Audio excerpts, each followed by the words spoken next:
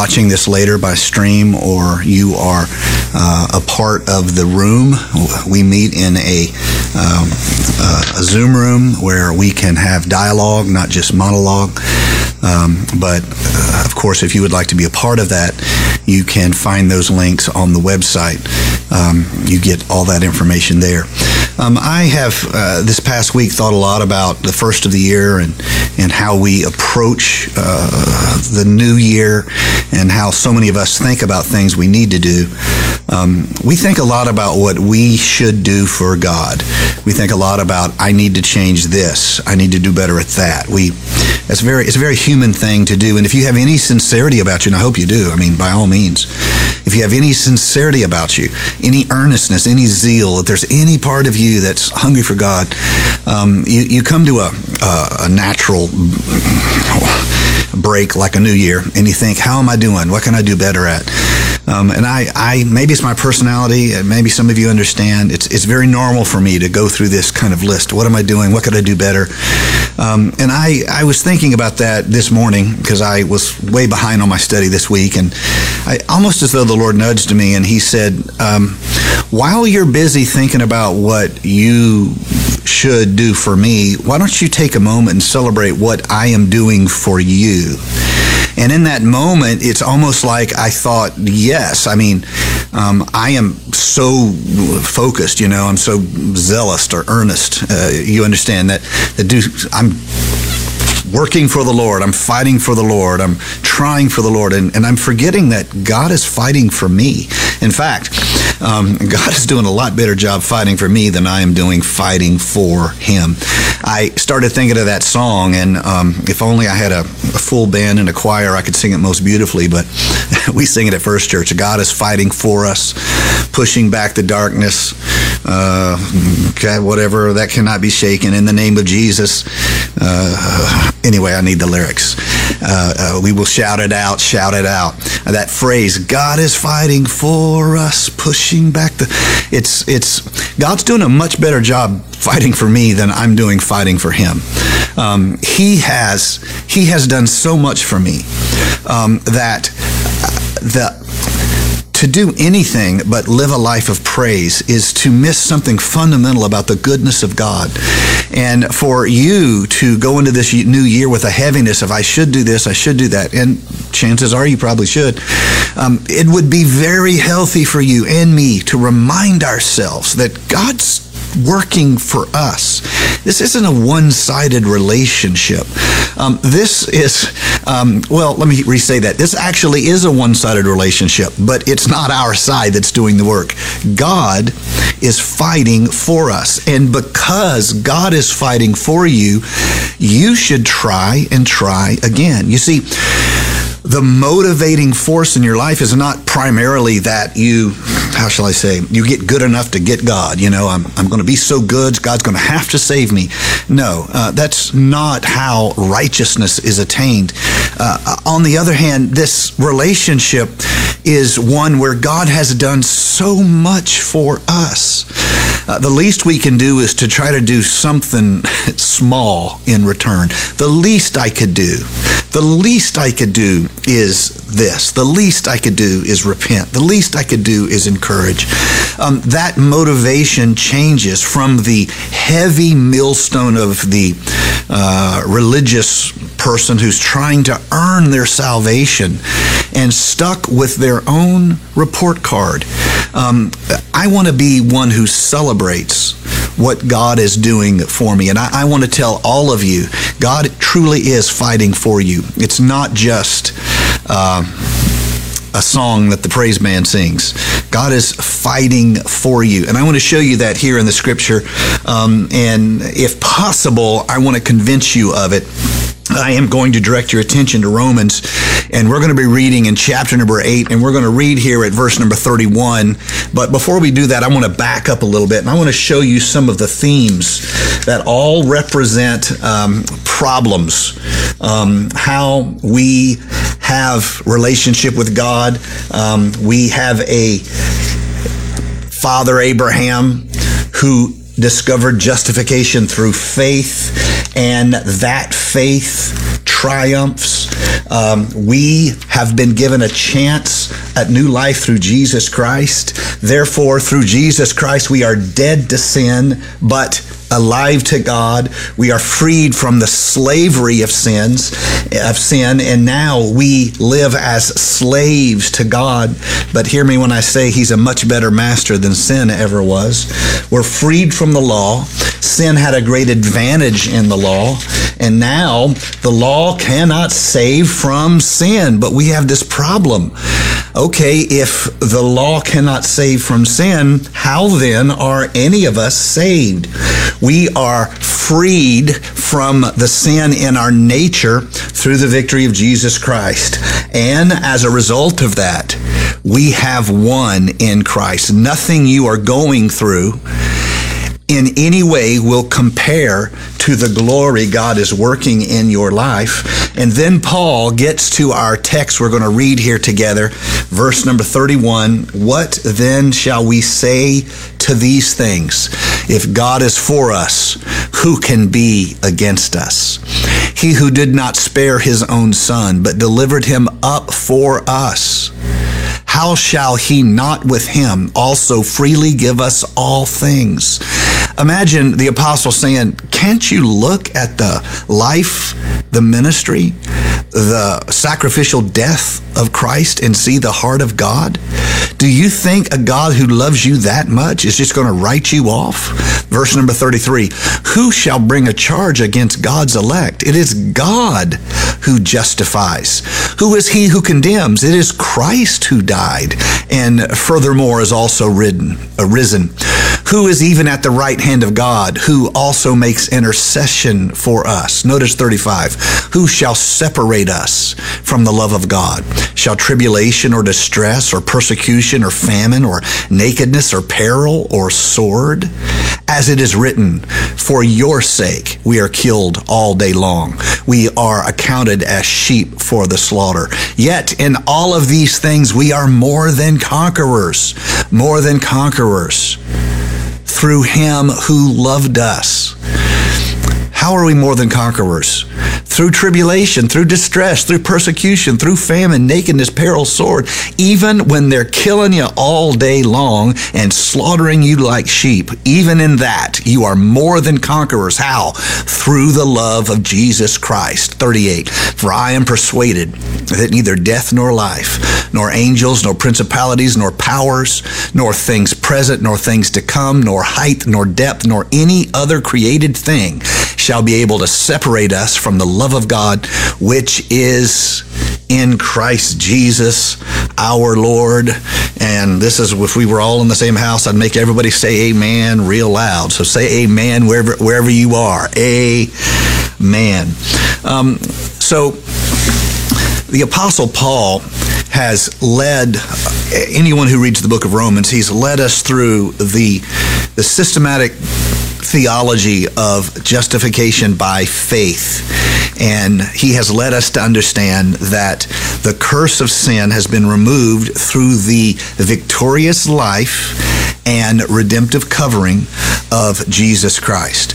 Therefore, we can stand before God as if we had never fallen in sin from the Garden of Eden. We can stand before God with a clean conscience and a washed record, shall we say, a bill of record. We have the chance to live before him as if we had never sinned.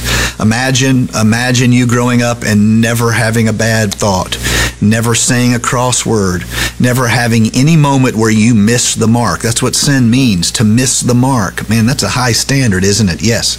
That's why you should, you probably shouldn't go around talking about how you have committed no sin. To miss the mark is very, very easy because it's not just a minimal standard. It's an ideal goal.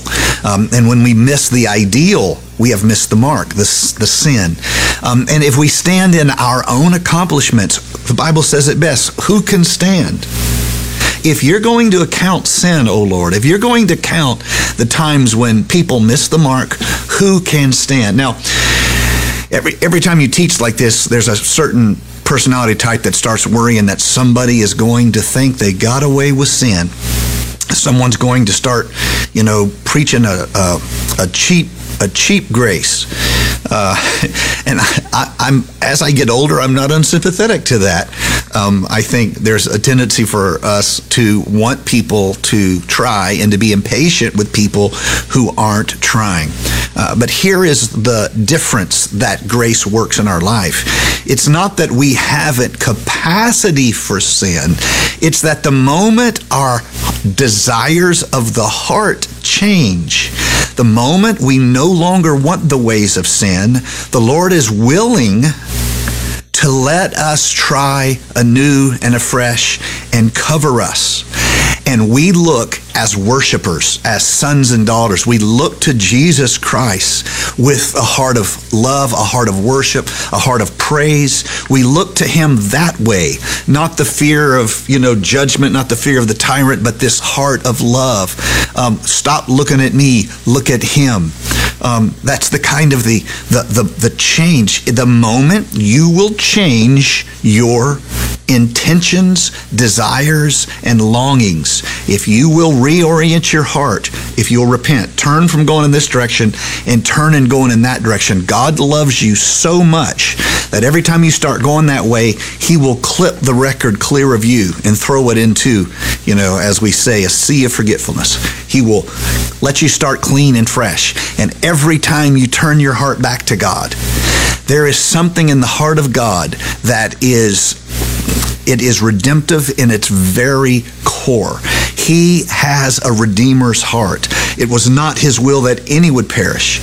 He is the Father that watches for the prodigal son to come home and rejoices and runs to meet and celebrates a repentant heart. This is the heart of God. He has a heart to forgive, and our goal is not righteous perfection. Our goal is focus upon the one who is righteousness and perfection. Our goal is to attain a righteousness that is impossible for us. How do we do that? By turning our heart to God, by casting our cares upon Him, by repenting of the old ways, and standing with His covering over our life, over our circumstances, over our mind, over our heart, over our families. Christ has made it so you are more than a conqueror, even when you're getting beat up on, even when you're going through trial and tribulation. You are already a conqueror on a level that most people can't even perceive. Why is that? Because the sin problem has been removed and taken away from you. I want you to know, I want you to be convinced in your heart and in your spirit that God is fighting for you. It's not you just trying. God is fighting for you. In that passage we read here in Romans, the second, I would say third of Romans chapter number 8, there are 7 arenas, if you'll allow me to use that as an example, in which God fights for you. There are, 7 ways shown to you in this passage how God is fighting for you. I want to move through them quickly. Many of you will have known it or have heard it taught, preached before. This is the kind of thing, it gets better the more you live it, the more you say it. It sinks in. We desperately need to remind ourselves. First of all, the passage said, if God is for us, who can be against us? Here is the arena of where God is fighting for you. God protects you. And the nature of protection is when it is successful, you don't even know that you are protected. And I want to be the voice of spiritual, joy in your life, saying God has protected you from things you can't even imagine. God is fighting for you. Psalms 118:6. If the Lord is on my side, I will not fear. And then the psalmist asks this question, what can man do to me? What can man do? The first arena in which God is fighting for you is in protection. We celebrate God's protection, whether we're children or whether we're adults, whether we're with small things or large things. We celebrate God's protection. I don't know if you've ever had little kids in the house, and I don't know if your little kids ever watch VeggieTales, but here's the VeggieTales song, my favorite VeggieTales song. God is bigger than the boogeyman. Let me back up. You were feeling kind of sleepy, but you couldn't close your eyes because the room was getting creepy. God is bigger than the boogeyman. He's bigger than Godzilla and the monsters on TV. Oh, God is bigger than the boogeyman, and he's watching out for you and me. I actually like that song. What am I trying to say here? This is an arena. Whether or not you were your best today, God was fighting for you today. He was protecting you. Whether or not you did everything you're supposed to do today, God was protecting you in ways you can't even imagine. This new year is not just about what we do for God. Let's be reminded of how God is working for us. Firstly, He's protecting you. And when God protects you, you've got it made in the shade. There's no reason to fear anything that can happen to this body, because to live is Christ, to die is gain. You are in His hand.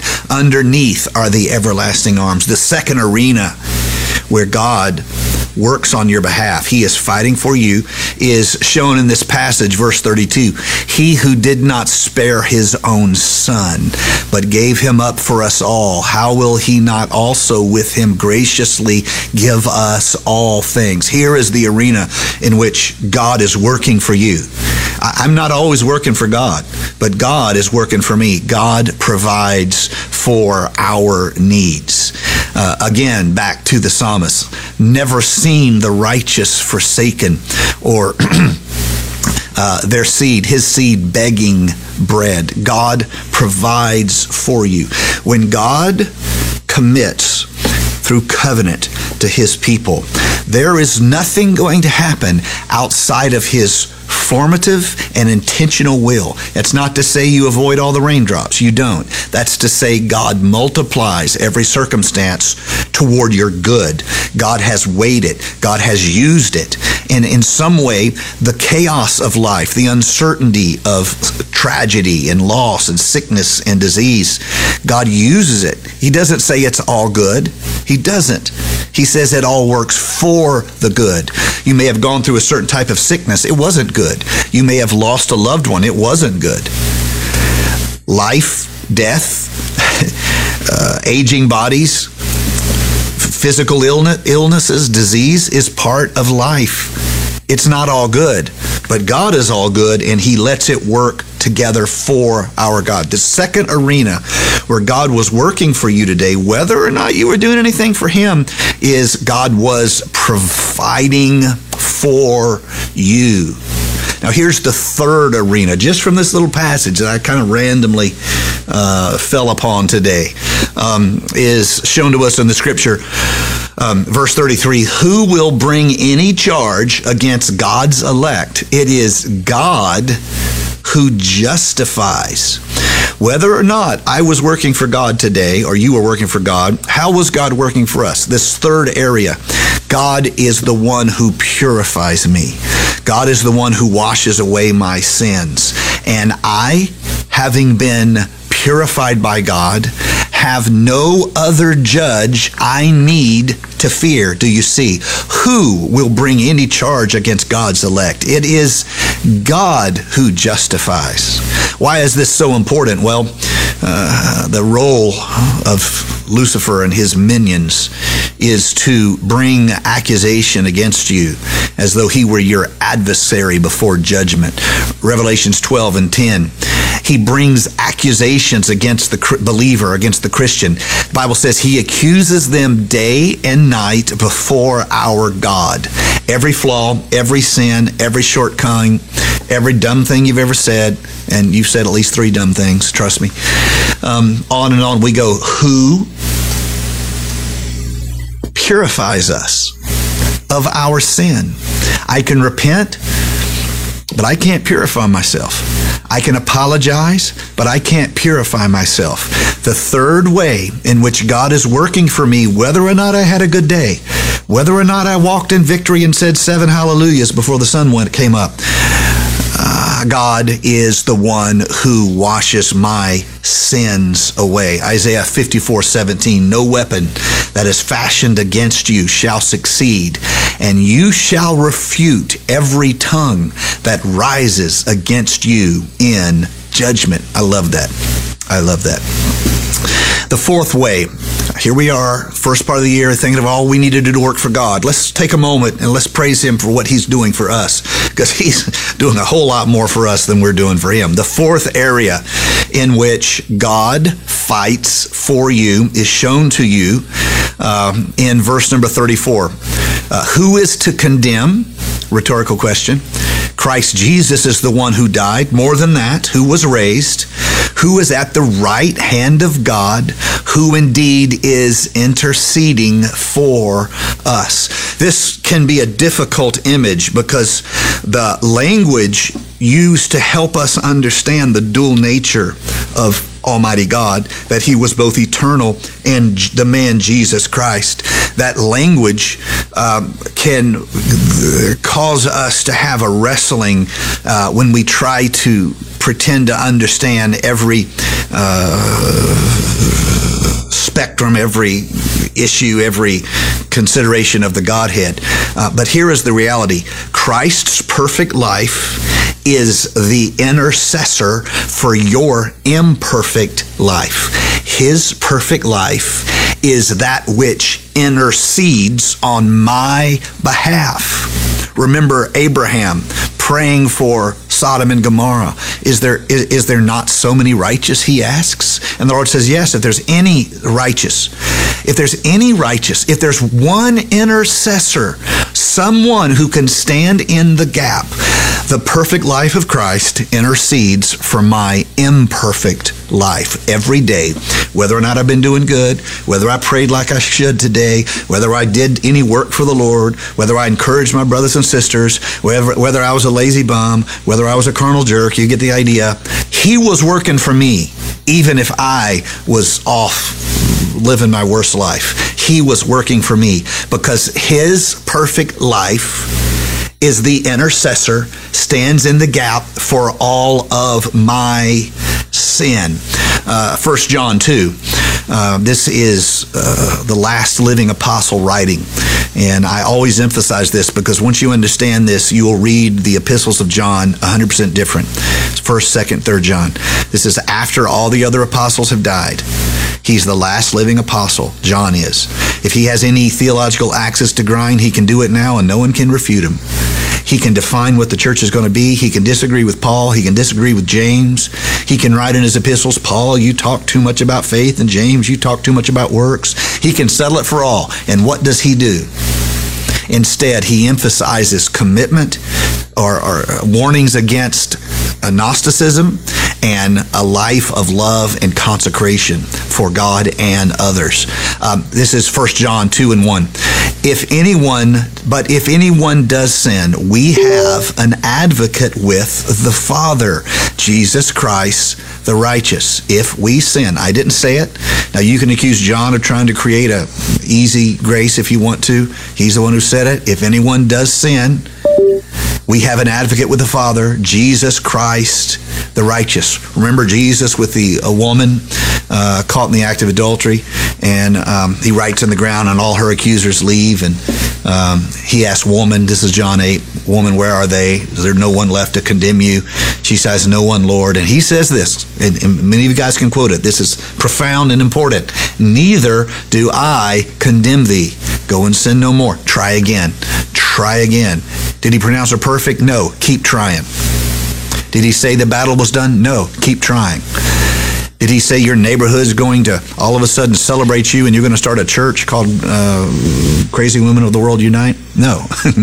He's simply saying, try again. Go and sin no more. Try again. Try again. So it is the love of God that He is our intercessor. So the fourth manner in which Christ was working for me, whether or not I was working for Him, is His perfection stood in the gap of all my imperfection, and I have an advocate with the Father Most High. The fifth arena, I'm moving quickly here, the fifth arena of God's work for us is shown to us here in verse 35. Who shall separate us from the love of God?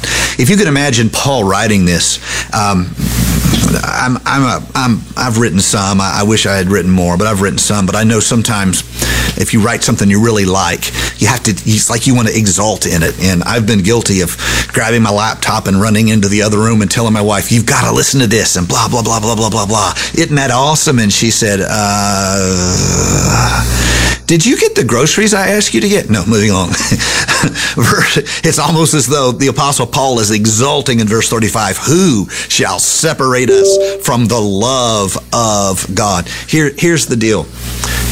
The manner in which Christ is working for you, whether or not you're working for him, is he's preserving you. If you were left in your own strength, you would be destroyed. The trial that was going to destroy you did not destroy you. Why? Because he preserved you. He preserved you. He preserved you. Jeremiah 31:3, God says, I have loved you with what? An everlasting love. I have loved you with an everlasting love. Who shall separate? That word separate literally means to cut off. So you could actually, if you wanted to create a more visceral image, who can amputate you from the love of God? Who can cut you away from the love of God? And he goes to he makes this list of increasing dramatic dangers. Tribulation? No. Distress? No. Tribulation means to be squeezed. I mean, if you look at the literal etymology of the word, to be squeezed. Distress means a narrow place. You're stuck. You're distressed in a narrow place. How about persecution?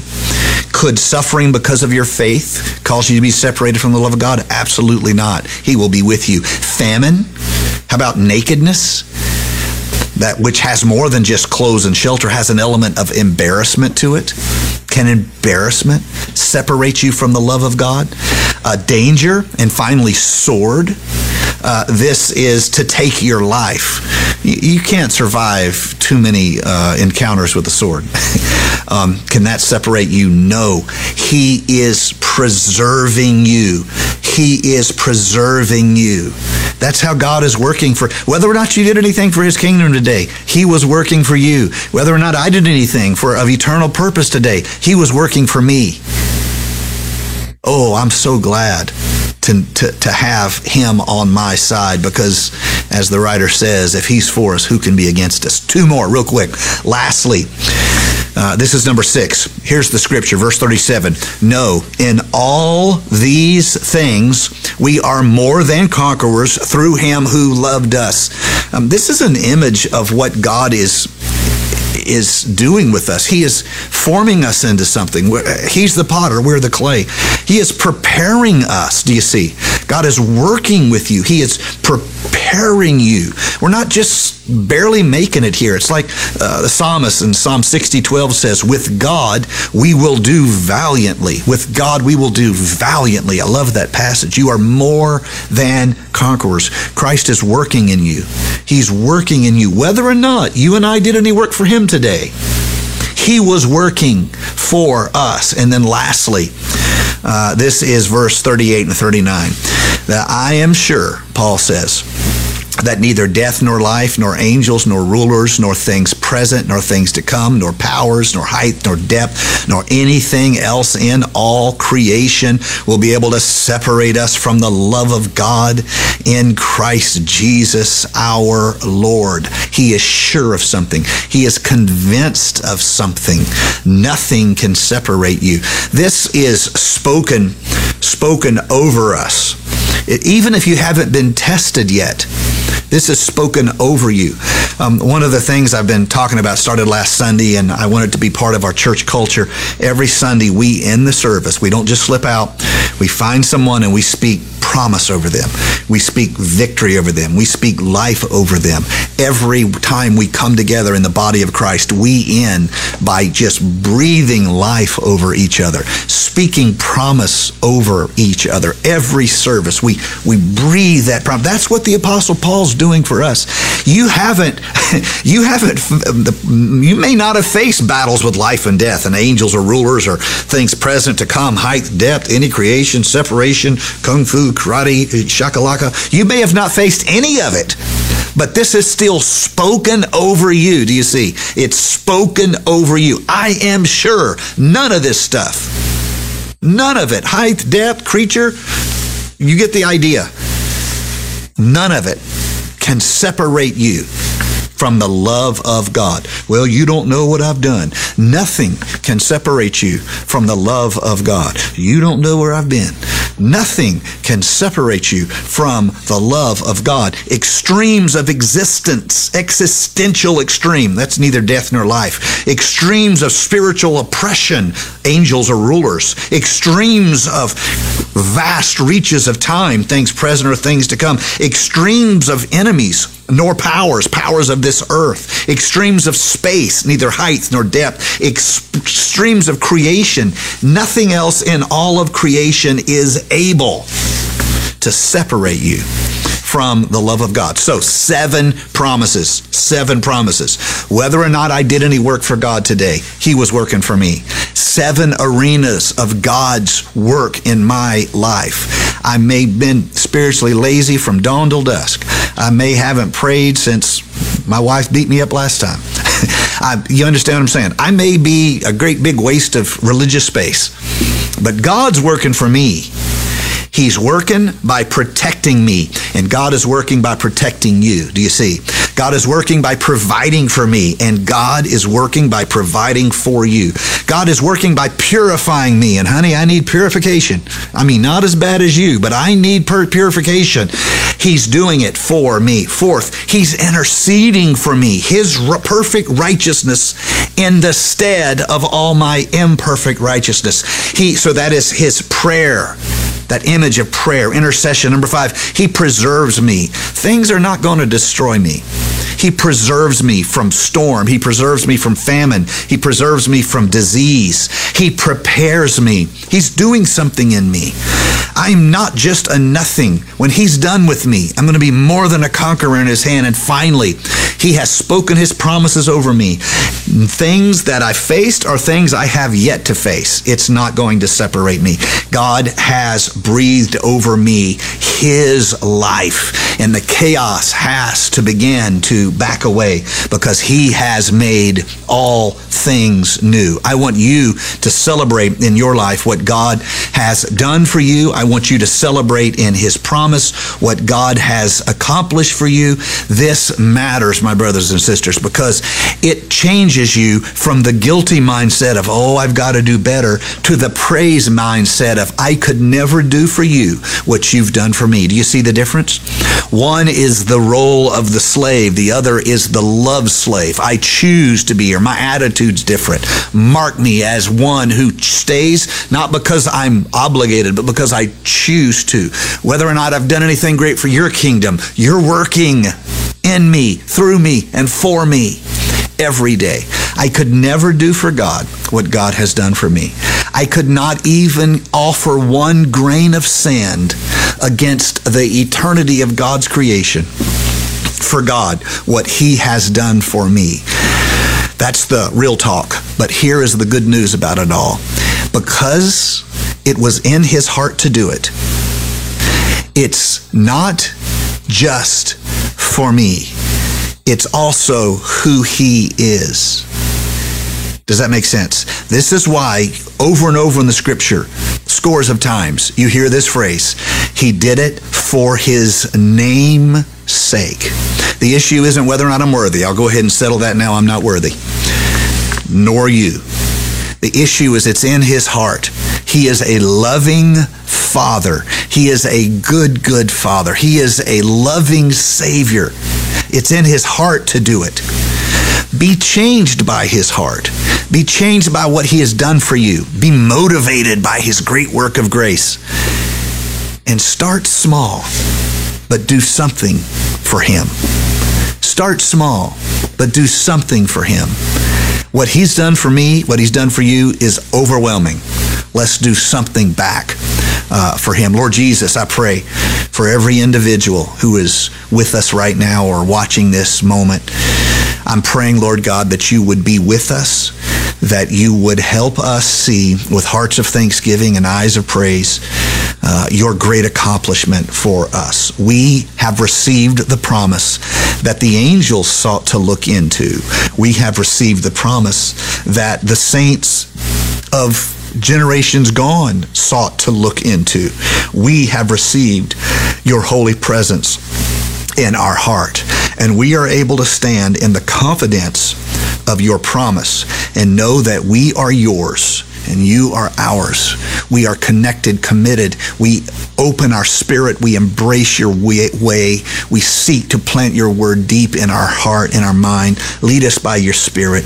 Guide us. Don't let us be religiously lackadaisical. Don't let us be spiritually apathetic. Don't let us stay at home and hide in our little spiritual isolation and then wonder why there's weakness in our soul. We've starved our soul from the fellowship of communal praise, worship, and encouragement. Don't let that be us, oh God. But let us find a community of faithful people. Let us find a church. Let us find a house of worship, and let us join together in a chorus, as it were, a gathering, a unified praise, a one mind and one accord, like on the day of Pentecost, to join together and exalt you and be changed by it. In Jesus' name we pray. Amen. Amen. Real quick, service schedule, 2 services at First Church, 9 at 15 and 11 a.m. We have service in Spanish at 2, service in French at 2, Life Center and Sanctuary respectively. Spanish in Concord campus, 11 a.m. and English 2 p.m. God bless you all. Early prayer, if you want to get the links to that, it's on the website, firstchurchclt.com. Early prayer, 6:30 to 7:30, and it's not real time constrained. It sometimes goes longer than that. Starting this Sunday, 7 days of prayer and fasting. God bless you. We love you. Have a great day and a great evening in the name of the Lord. God bless you. Thank you for listening to First Church Charlotte. If this podcast has blessed you, please rate it with 4 or 5 stars. By doing so, you will help others find our free podcast and bless them. If you're in the Charlotte, North Carolina area, come worship with us at 4929 North Sharon Amity Road. For information about service times, church ministries, and so much more, visit us online at firstchurchclt.com. If you would like to help support our efforts, please text GIVE to 704-445-5353. We pray God's richest blessings to you. Come, worship with us.